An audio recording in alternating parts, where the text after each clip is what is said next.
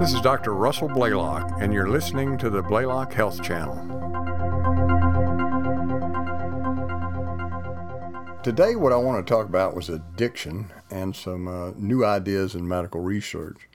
Now, last week we talked about depression and new ideas in that area as well. And these are sort of linked. You'll find that there's many overlapping concepts here. Now, most of us know that addiction has become somewhat of a major problem, not just in the United States, but all over the world.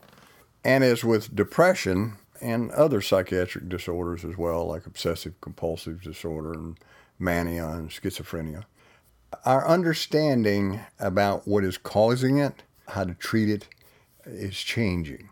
And as you learned from last week's podcast, there's a concept of a linkage between inflammation of the brain and excitotoxicity that seems to be at the core of it. Today I want to discuss new discoveries in addiction in terms of new neuroscience research.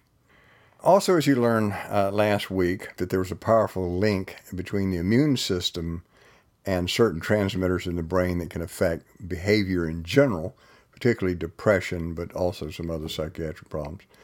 The neurotransmitter glutamate is the central neurotransmitter that we want to talk about in this new research. Now, the thing about the glutamate as a neurotransmitter, it is the brain's most abundant neurotransmitter. And its receptors can be found on virtually every cell in the brain, including the glial cells and the vascular cells in the brain. So all of the neurons, no matter what function they have, seem to have these glutamate-type receptors. And in the cortex of the brain, about 90% of the brain contains these glutamate-type receptors, which indicates that it's a very important receptor. The glutamate receptors far outnumber all the other receptors put together. But there's a close interaction between them, as you'll see. Now, these receptors are extremely complex, and they're beyond the discussion here today. And I'm not even going to mention the different classifications of glutamate receptors because it gets too complicated. Suffice it to say that they are very complex, and they have a very complex repertoire of actions. So glutamate on one type receptor is going to have a different reaction and a different effect than it will on another glutamate type receptors. And so this is a very important concept to understand. In addition, these glutamate receptors are linked and interact with the other types of neurotransmitters, such as dopamine, norepinephrine, acetylcholine, serotonin. So it's regulating their activity and their release of these neurotransmitters as well. They also interact with the GABA receptors, which are, in general, inhibitory type neurons and receptors. The glutamate is mainly an excitatory neurotransmitter. Now, what all this means is that the activity of the other receptors is being regulated by glutamate, and this is a very important concept for our discussion today. Now, as with depression, inflammation plays a major role in how these glutamate receptors operate and can greatly increase their sensitivity and therefore activity. I call this interaction between the immune system and the immune inflammatory chemicals and the glutamate receptors immunoexcitotoxicity. And we're beginning to find that this interaction is very important in a very large number of neurological disorders and psychiatric disorders. Now, until quite recently, those dealing with addiction were under the impression that most important transmitter involved in the addiction impulse was dopamine. And as you'll see, this concept is changing somewhat. Not to say that dopamine is not important, because it is. I'll use drug addiction mostly in my examples, but this applies to addictions of all type, whether it's addiction to food, gambling, pornography, whatever. Any kind of addiction is what I'm going to be talking about. So what is the criteria for this addiction? Number one is a loss of control over use of either the drug or the activity. In other words, you just can't control taking this drug or exposing yourself to this particular behavior, such as eating chocolate or whatever. Second is repeated unsuccessful attempts to try to control this obsession. And third, continued use of this drug or following this obsession despite harmful effects and your knowledge that there are harmful effects. Even to the point of death, people will still have this obsession and still do it. Fourth is reduced social, occupational, recreational engagement. People that are addicted to things tend to withdraw into themselves. They don't want to engage in the normal social interactions because it takes them away from their addiction. And last is emergence of symptoms of tolerance. We know that if you take a drug such as cocaine or morphine, very quickly you begin to develop this tolerance to it. It takes more of the drug to produce the same pleasurable response. So that's called tolerance, and is characteristic of addiction. And it can occur in psychological addictions as well. For instance, addictions to eating. You find that eating a little bit of your favorite food or dessert is not enough. You need more. And when a person is looking at pornography, they want more of it. They can't get enough of it. Now, when neuroscientists study addiction, they tend to concentrate on particular areas of the brain. One of these is called the mesolimbic reward circuitry. And this involves a number of special areas in the brain. I'll just list them for you, just for completeness sake. You don't have to remember them. You have the ventral tegmental area, the cingulate cortex, nucleus accumbens, amygdala, and the prefrontal cortex. These are the key areas involved in the addiction problem. Now, in the past, we thought these circuits were purely controlled by the neurotransmitter dopamine. And many of the drugs that were designed to treat addictions were directed at dopamine-type receptors, what we call dopaminergic receptors. It is now known that this entire circuit is also controlled by glutamate receptors. In fact, it seems to control the dopamine receptors. In most of the addiction literature, two main areas of the brain are discussed, the ventral tegmental area and the nucleus accumbens.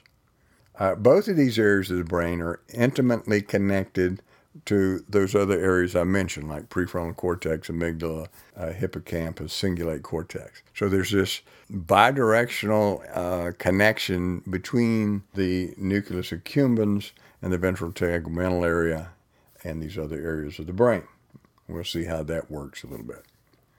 There's a great deal of glutamate receptor input from these other areas of the brain. In other words, the prefrontal cortex has a large number of these glutamate-type fibers going to the nucleus accumbens, for example. Now, when the glutamate receptors are stimulated, they cause dopamine to be released. And in these critical brain areas, this is concerned with addiction.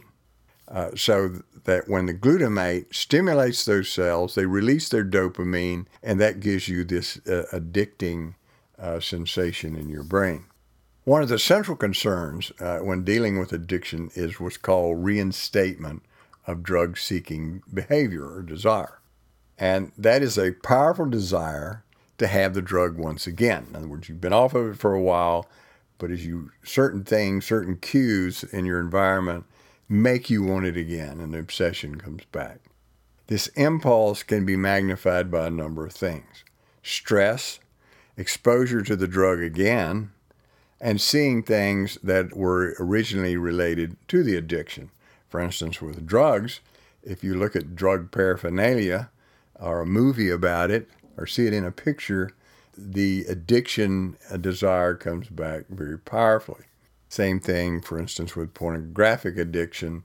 Seeing sexual pictures or a sexually explicit movie drives them back to that addiction. And that's reinstatement. Now, experimentally, researchers have found that if they block certain type of glutamate receptors, for instance, the AMPA receptor, it could prevent drug-seeking behavior in animals. And most of this research has been done in animals, which are fairly easily addicted to these drugs. If you block that specific type of glutamate receptor, it prevented them from seeking drugs. In other words, they lost their desire for the drug. It's known that giving animals a dose of dopamine can stimulate drug-seeking behavior. But if you block the glutamate receptor after you do that, then the desire for the drug goes away. So it shows that the principal neurotransmitter involved here is glutamate. Now, one of the characteristics of drug seeking is that the longer they're away from the drug, the greater the compulsion builds. And giving an animal glutamate can increase the desire for this drug even long after the exposure to the drug has been stopped. So part of that reinstatement desire for the drug comes from these glutamate receptors. Studies have shown that prolonged withdrawal from a drug causes the brain to form new kinds of glutamate receptors in these mesolimbic reward circuits. These new receptors are even more powerful in stimulating this drug desire or this addiction desire than before. So as you're exposed to these things, the type of glutamate receptor changes in your brain, and these new receptors are infinitely more sensitive. Now, what this means is that exposure to glutamate increases sensitivity to the addictive desires. We call this the reward system because it's the sensation that one feels when the desire is fulfilled. And this memory of the reward over time becomes the central thought in a person's mind. People addicted to gambling or pornography or drugs, they think about these things all the time. It dominates their thoughts. This new type of glutamate receptor generated by being exposed to addictive things is so powerful that animals in which you carry this type of activity out that have recovered from their addiction, if you expose them to glutamate, you can powerfully reinstate that addiction and it comes back with a vengeance. So it shows the central importance of glutamate in this addictive process, not only in the original addiction, but in reinstatement, the desire to do it again. Pharmacology companies, of course, are aware of this research, and they're working on drugs to try to block specific type glutamate receptors. And early studies show that blocking these glutamate receptors can reduce both the reward sensation and the desire for the drug later when you're exposed to it. Blocking another set of these glutamate receptors can decrease drug seeking itself. So we've established pretty well that glutamate is playing a central role here. Well, what about inflammation? Well, let's look at some of the evidence from the research that inflammation is involved in this process. Studies have shown, for example, that all crack users have elevated inflammatory markers in their blood, such as leptin or cytokines, inflammatory cytokines. And it's especially high when they try to withdraw from the drug. That's when they have the highest desire. Interestingly, when they looked at children who were abused as children and later became addicts, as children they had high leptin levels in their bloodstream. And leptin is an inflammatory marker. When they looked at alcoholics, they found they had high levels of inflammatory markers in their blood, interleukin-1 beta and interleukin-6, for example. Exposure of adolescents to morphine was found to lead to powerful cravings for the drug or other drugs as they were adults. What morphine does, it stimulates immune activation and also activates microglia in the brain. You'll recall that microglia in the brain are special immune cells in the brain that have to do with inflammation and excitotoxicity. Examination of methamphetamine abusers, we'll call them meth abusers, shows significant activation of microglia in their brain. Same thing with cocaine abusers. They have high levels of these microglia activated in their brain. Now, the drug minocycline, which is an antibiotic, has been shown to potently reduce microglial activity, that is, calm down the inflammation in the brain. And when they used this in alcohol-treated mice, which had become addicted to alcohol, it was shown to reduce that desire for alcohol by the mice. It's also been shown that stress, alcohol exposure, addictive drugs all activate inflammatory mechanisms in the brain, including microglial activation. And remember, microglia are major sources of both inflammatory chemicals like cytokines and chemokines and glutamate itself. Alcohol was shown to increase inflammatory mechanisms in the limbic parts of the brain and to activate microglia in the areas of the brain that are concerned with addiction. Now, the key to addictive behavior, what's actually driving it, is very high levels of neuron activity in the frontal cortical brain areas, what we call the prefrontal cortex. That's way up in the front of your head. Now, this area of the brain is critical for a lot of important things like decision making, motivation, planning, goal setting, impulse inhibition, social control, and most importantly, predicting future consequences of action. These prefrontal areas project fibers to the limbic areas of the brain, especially this mesolimbic reward areas involved in addictive behavior. And it also has a very important role in suppressing impulsive behavior. The prefrontal cortex in adolescence is known to be immature and does not really reach adult maturity until around age 26 or 27. This may explain why they are risk takers. They don't think about the consequences of what they're doing because those brain areas are not mature yet. And the ability to, in your mind, see what might possibly happen if you carry out a certain action is very important in controlling these destructive behaviors.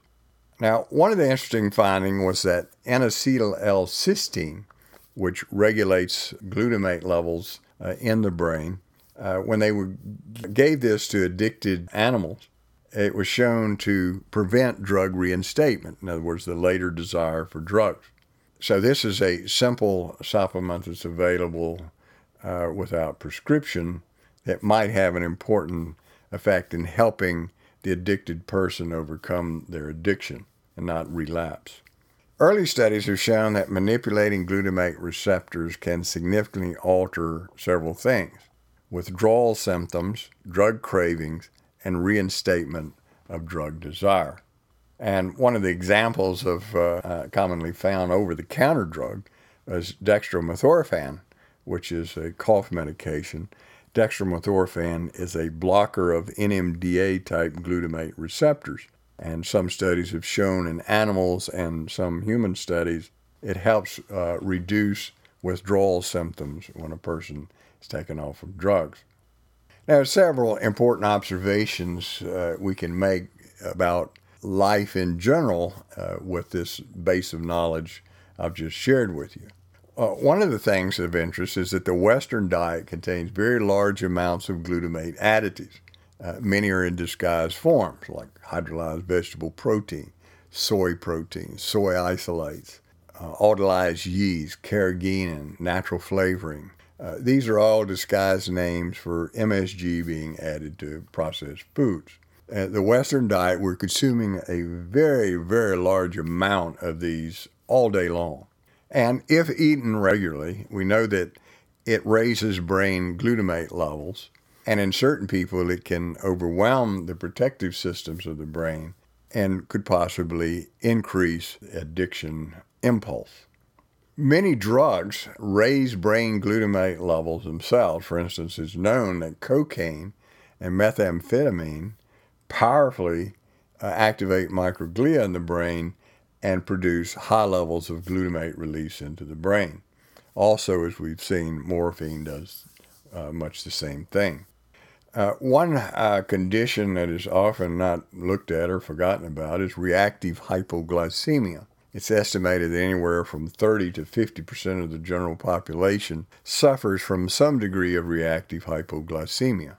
So what is this? Well, that means that if you eat foods that contain a lot of sugar or high glycemic carbohydrates, it can make your blood sugar fall. And it's known that when that happens, the brain secretes a lot of glutamate and can become inflamed, and it can activate microglia. So if a person, for instance, is born or develops reactive hypoglycemia and they become addicted, it's going to be much more difficult to get them off of the drugs than it would someone who has normal blood sugar. A low magnesium makes glutamate receptors more active. So raising your magnesium level tends to calm the microglia and calms the glutamate receptors, and that reduces this excitotoxicity in the brain, the very thing that's producing most of the addiction impulse. A high intake of omega-6 oils, as we've discussed last week, increases brain inflammation, especially if these oils are oxidized. And we know these oxidized oils, omega-6 oils, end up in the brain and can activate the microglia and produce immunoexcitotoxicity. Repeated brain injury can cause chronically activated microglia. You know, the young people today are doing a lot of high-risk things. They get multiple head injuries, and these microglia can be activated for as long as 17 years in that condition, and that would produce the smoldering brain inflammation and immunoexcitotoxicity. Repeated vaccines is another activity that can produce immunoexcitotoxicity and brain inflammation. Exposure to aluminum and mercury. Mercury is a substance that is known in even very small concentrations to activate brain microglia and produce immunoexcitotoxicity. And of course, stress can increase microglial activation as well. So what are some things you could possibly do to reduce your addictive behavior or risk of addiction? Well, diet is critical. You should consume about 6 to 10 servings of high nutrient-dense fruits and vegetables a day, particularly the vegetables. Avoid these omega-6 oils, corn oil, safflower oil, sunflower oil, peanut oil, soybean oil. You should be on a low sugar, low glycemic carbohydrate diet, that is, avoid the high glycemic carbohydrates. Avoid excess red meats because they're high in iron and glutamate. Tomatoes, mushroom, and cheeses are also high in glutamate. Avoid unnecessary vaccinations. There are a number of supplements that reduce brain inflammation, block excitotoxicity, and some do both. Things like curcumin, quercetin, apigenin, luteolin, camphorol, ellagic acid, natural vitamin E, vitamin C, the B vitamins, especially thiamine, vitamin B6, B12, and folate, all reduce immunoexcitotoxicity. N-acetyl-L-cysteine, which is called NAC, NAC, when you take it, you should always take it with after a meal because it can cause some severe stomach cramping if taken on an empty stomach.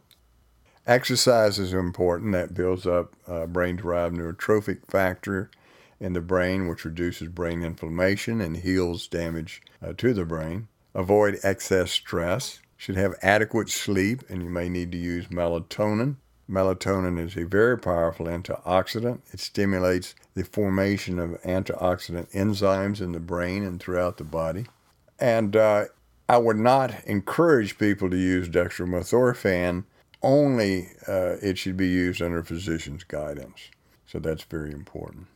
So I think we've learned some new things today about addiction. Unfortunately, most of these things are in the research, have not moved into treatment as yet, clinical treatment, but this is something that may help people who are having a problem. If you've enjoyed listening to this week's podcast and would like to hear the previous episodes of Blaylock Health Channel, go to our website at www.blaylockhealthchannel.com. Thank you for listening.